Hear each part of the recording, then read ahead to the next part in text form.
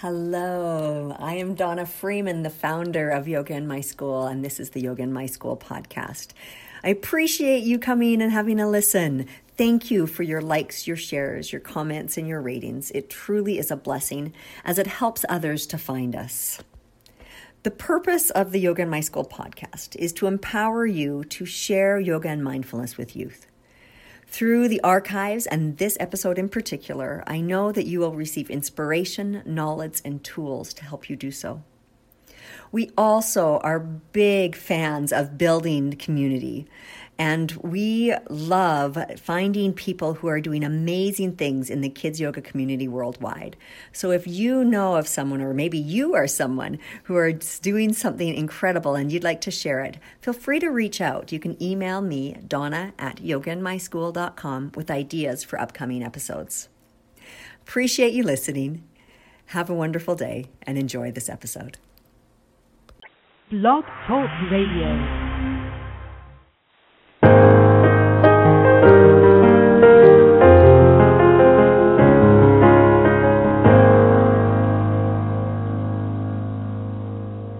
Welcome to YogaInMySchool.com on Blog Talk Radio.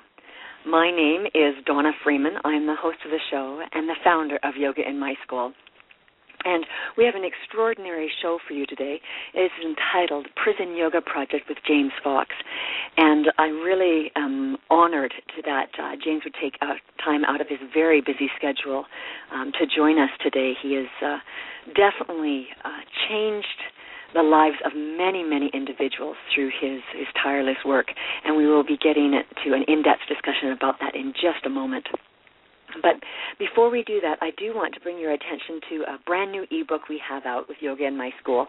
It is the Thanksgiving Kids and Teens Yoga Class book. And in this book, you will be able to find all kinds of discussion topics, mindfulness techniques, yoga poses with routines specifically for elementary school and preschoolers, as well as heart openers and detox poses for teens, a music playlist, coloring pages, flashcards, everything that you need for a Thanksgiving-themed yoga class. And the thing that I love best about a Thanksgiving-themed yoga class is it can be used not only at Thanksgiving, which we celebrate in Canada in October and in America in November, but you can also use this theme throughout the year, and so it's extremely useful, and teaching children to live with gratitude, I think, is an extremely valuable skill. Now, on to our guest, James. James, are you there? Yes, good morning. How are you, welcome Donna? to the show. Thank you. Now, you've been practicing yoga for a lot longer than the Prison Yoga Project has been going on. Can you tell us, before we get into that part of your work, a little bit about your personal yoga journal?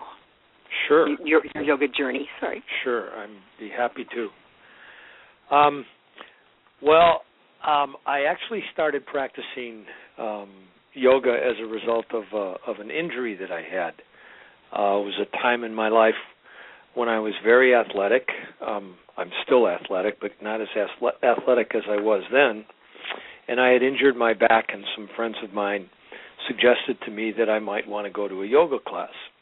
So I started going to yoga classes, and I rather quickly realized how in alignment yoga class was with my meditation practice, which I had already been engaged in mindfulness meditation practice, or Vipassana meditation.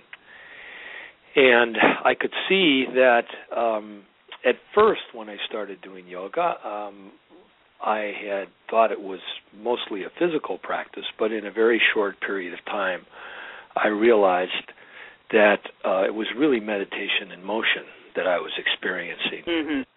So I got hooked, and this was in the late 1980s in the San Francisco Bay Area. And for the first several years of my practice, I practiced Iyengar yoga with a variety of different teachers in the Bay Area. And then in the 1990s, I started traveling to Boulder, Colorado rather regularly. And and was introduced to Ashtanga yoga there through Richard Freeman and a number of Richard Freeman's teachers in Boulder. And then what happened was when I started doing my teacher studies, I started studying with Eric Schiffman, who, interestingly enough, to me at least at that time, represented a marriage of Ashtanga and Iyengar. And so I was influenced by him and his teachings. And then later on, I studied with a man whose name is Joe Pereira, and he's actually a Catholic priest who has a foundation in India called the Kripa Foundation. And he's a senior Iyengar teacher, and the Kripa Foundation is a foundation that has centers all over India where they are treating people with addictions and HIV-positive people with yoga and meditative prayer.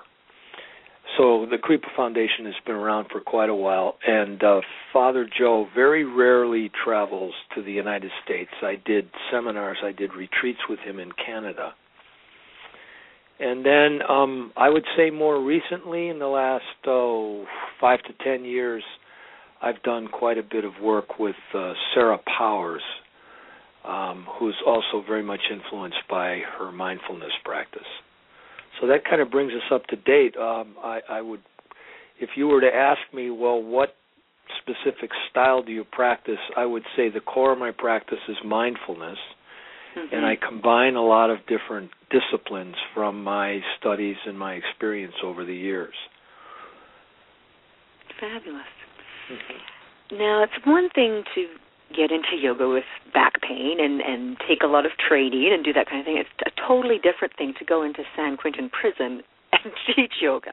How did that come about?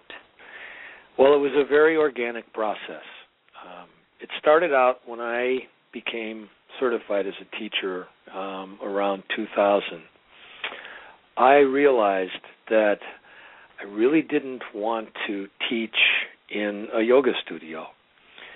I was very much interested in reaching populations that would otherwise not be exposed to yoga. And I live in a small town north of San Francisco, and in that town there was a residential rehabilitation facility for boys at risk. And these were boys ages 12 to 18 who, many of whom had been court mandated into this program. Most of them came from abusive or neglectful backgrounds. And so I decided to begin by going to this facility. The name of the facility was Full Circle in the San Francisco Bay Area, and to offer yoga classes to the boys.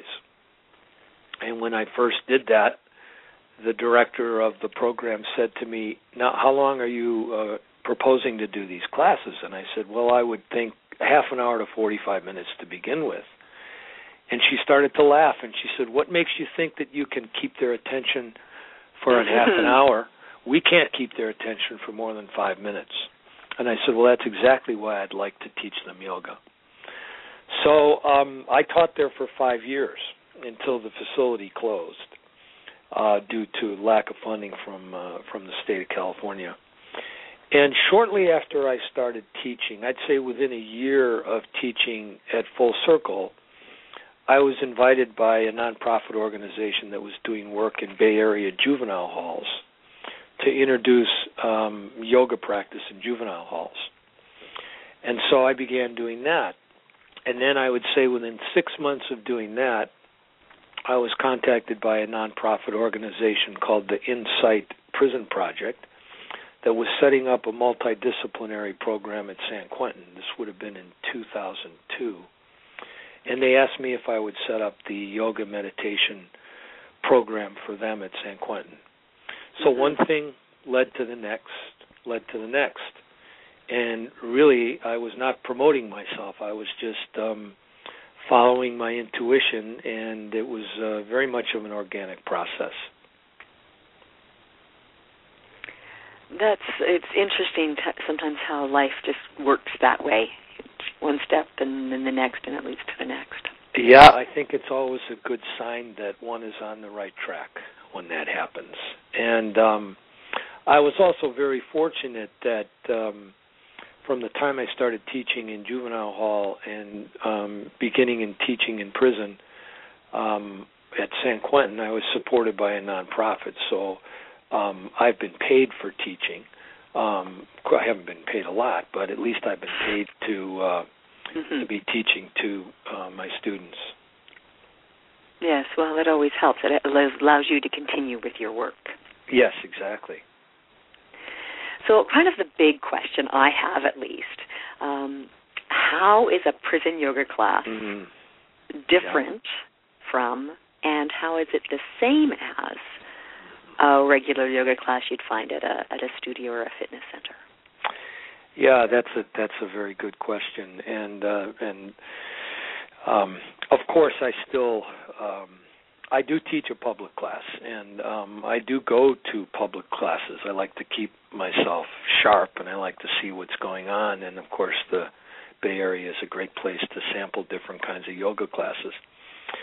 Well, first I would say that the focus of a prison yoga class is more on the emotional and psychological benefits of yoga than the physical benefits.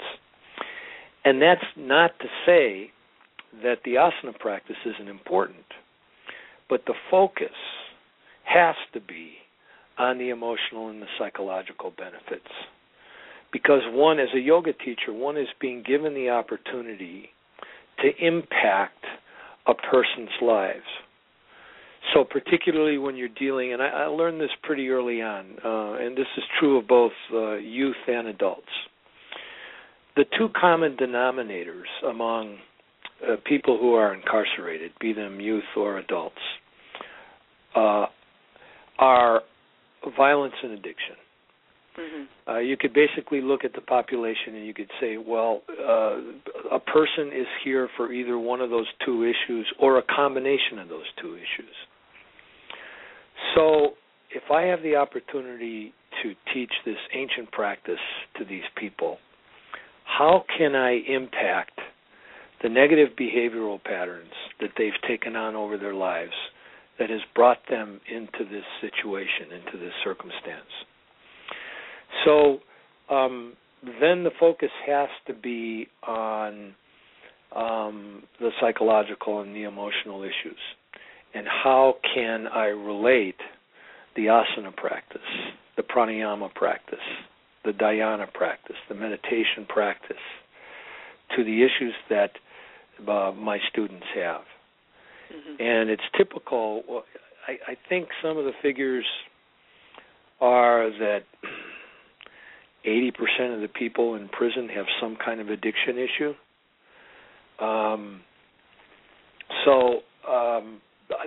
That would be the fundamental difference that I would say.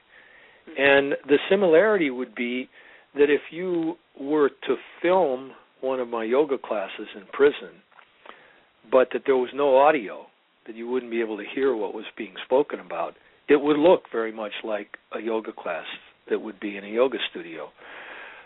With the difference of there would be focused periods of meditation at the beginning and at the end of the classes. So before I ever begin my asana practice, we sit in meditation for at least 5 minutes before we actually begin the practice. And at the end of the practice, after Shavasana, we do the same. We sit in meditation, we close in meditation. So there's this opening and closing where we come full circle back to what is the original intention of our practicing together. And the original intention of our practicing together is to develop mindfulness, is to develop a conscious awareness of our moment-to-moment experience, our moment-to-moment mental, emotional, and physical experience of being with ourselves. that it sounds very, very peaceful, and I would think that in the environment of a prison and incarceration, that would be a moment that they would long to have. Yeah, it's very important. I oftentimes, when I begin my class and I mention to the guys, okay, this is an opportunity for you to leave prison behind. And I'm leaving my life behind to join with you. We're actually moving into an altered reality. We're leaving space and time behind when we come together to do this practice together. And I've had a number of students over the years say, when you say that, leaving prison behind, that's always really meant a lot to me, because we really do have the opportunity to do that. So getting back to the violence and addiction issues that many of these inmates are facing, how can yoga help with the addiction, the violence, and the impulse control? Mm-hmm. Well, I think you hit it. It really is impulse control. It's well, let me backtrack a little bit. Going back to the importance of focusing on yoga as a mindfulness practice. And again, I will define mindfulness for anybody who's not aware of the term, although most of the listeners may be aware of the term. Mindfulness is having a moment-to-moment experience of what's going on without the mind evaluating the experience or interpreting what's going on, but really witnessing moment-to-moment what's going on. So it has a great deal to do with developing the capacity to witness, to simply observe the breath, to observe thoughts as they arise, to observe sensations in the body.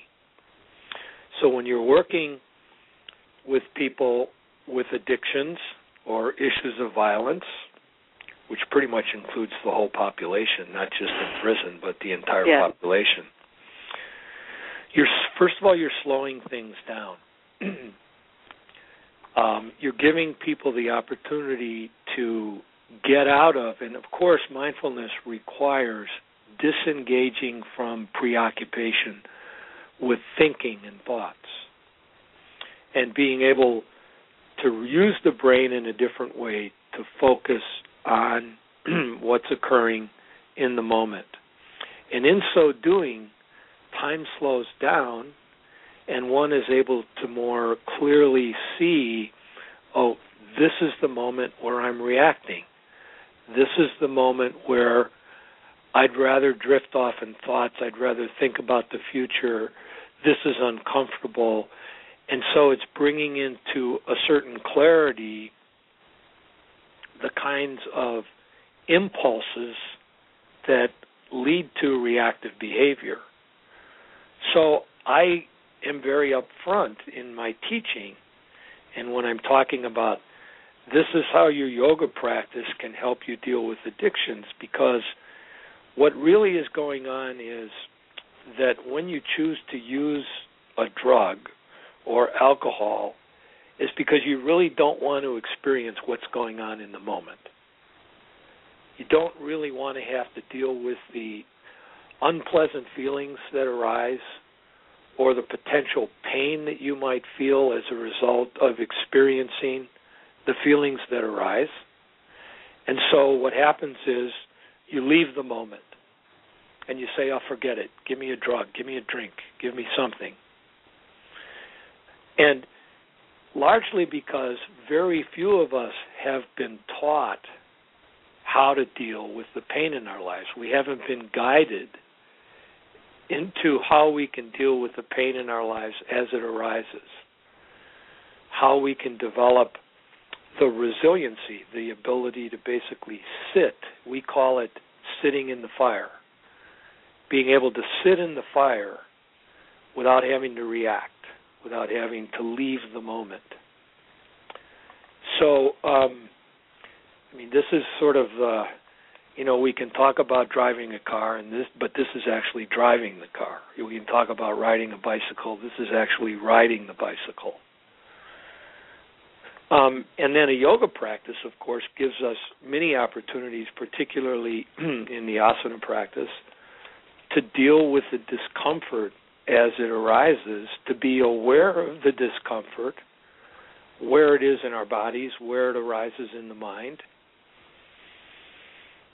and to stay with it, to find our breath, to be able to breathe through it. So it's a very, very practical practice for dealing with these core issues, because these are the core issues that lead to addiction or lead to violence. So it's the same, and this really is impulse control. This is self-control, or this is impulse control that's accomplished through the process of mindfulness. Now, of course, it doesn't happen overnight. This is something like I have students who will say to me, "Well, when will I get this?" And I'll remind them that just as it is for me, for you, it will be a lifelong process. It will become easier the more you practice, but it's a lifelong process. It's a lifelong process of staying mindful. Mm-hmm. It definitely is a lifelong process wherever we are. Now, as you've done this work, there have been some critics who have said that prisoners don't deserve yoga. And how do you respond to that type of statement? Yeah. Well, 80% of the 2.25 million people who are in prison in the United States, and by the way, 2.25 million people imprisoned in the United States means 1 in 100 adults are imprisoned in the United States. Those are scary stats. Well, yeah, and that's just the tip of the iceberg, so to speak, because if you look at the people who are under some kind of jurisdiction, so that would mean either in prison or on parole or on probation, it's 7.3 million, or 1 in 31 U.S. adults. So when you look at that, I would ask those people, what kind of person do you want returning to society? Because if it's 1 in 31 adults who are under some kind of jurisdiction, under some kind of supervision, you're going to run into those people in the grocery store, in restaurants, at the park, when you're driving out on the highway. What kind of person do you want that person to be? Do you want that person to come out of prison like most people come out of prison, without the life skills, without being prepared emotionally and psychologically to reintegrate into society? Or do you want to give them practical tools that they can carry with them once they're out that can help them with their emotional and their psychological issues? So if yoga is taught the way that I'm teaching it, and the way that I train yoga teachers to teach people who are either in prison or in rehabilitation facilities, then they're being exposed to this kind of preparation and skill to deal with the kind of knee-jerk reactions that they have on a daily basis to issues that arise in their lives. So that would be my fundamental response to why yoga for prisoners. And the other thing is that if yoga is taught properly to prisoners, it's not a walk in the park. It's very difficult for people who have really not learned a whole lot about self-discipline in their lives to be involved in a practice that really requires a tremendous amount of self-discipline. So that would be my response. This isn't a perk. This is hard work. Yeah, this is exactly. It's hard work. It's definitely hard work, and it's also purifying and it's cleansing work, and requiring a lot of self-discipline. Fabulous. Now, I know you spend a lot of time touring the country offering training for others who want to take yoga to at-risk populations. Do you have any words of advice for those who want to follow in your footsteps, so to speak? Yeah, I don't really like to give advice, but if someone were really interested in doing this kind of work, my first suggestion and urging would be to do your own personal work. If you're going to be dealing with people who have major addiction and violence issues and other kinds of psychological and emotional issues, I think it's really important that you fully engage in doing your own work, meaning doing your own work to really look at, you may not be addicted to drugs or you may not be addicted to alcohol, but maybe you're addicted to shopping or maybe you're addicted to something else. And if you're going to teach to this population, I think it's really important to do your own personal work. And the other thing is that I would say to prepare to have a great deal of patience and perseverance, because it's not like you are welcomed with open arms by the various institutions that you would be going into. You're actually kind of looked at as, because there's this perception of yoga as being this kind of cushy practice, which anybody who's engaged in yoga knows it's not. But there's this perception because of the media, because it always shows, handsome, pretty people who are doing yoga in nice yoga outfits.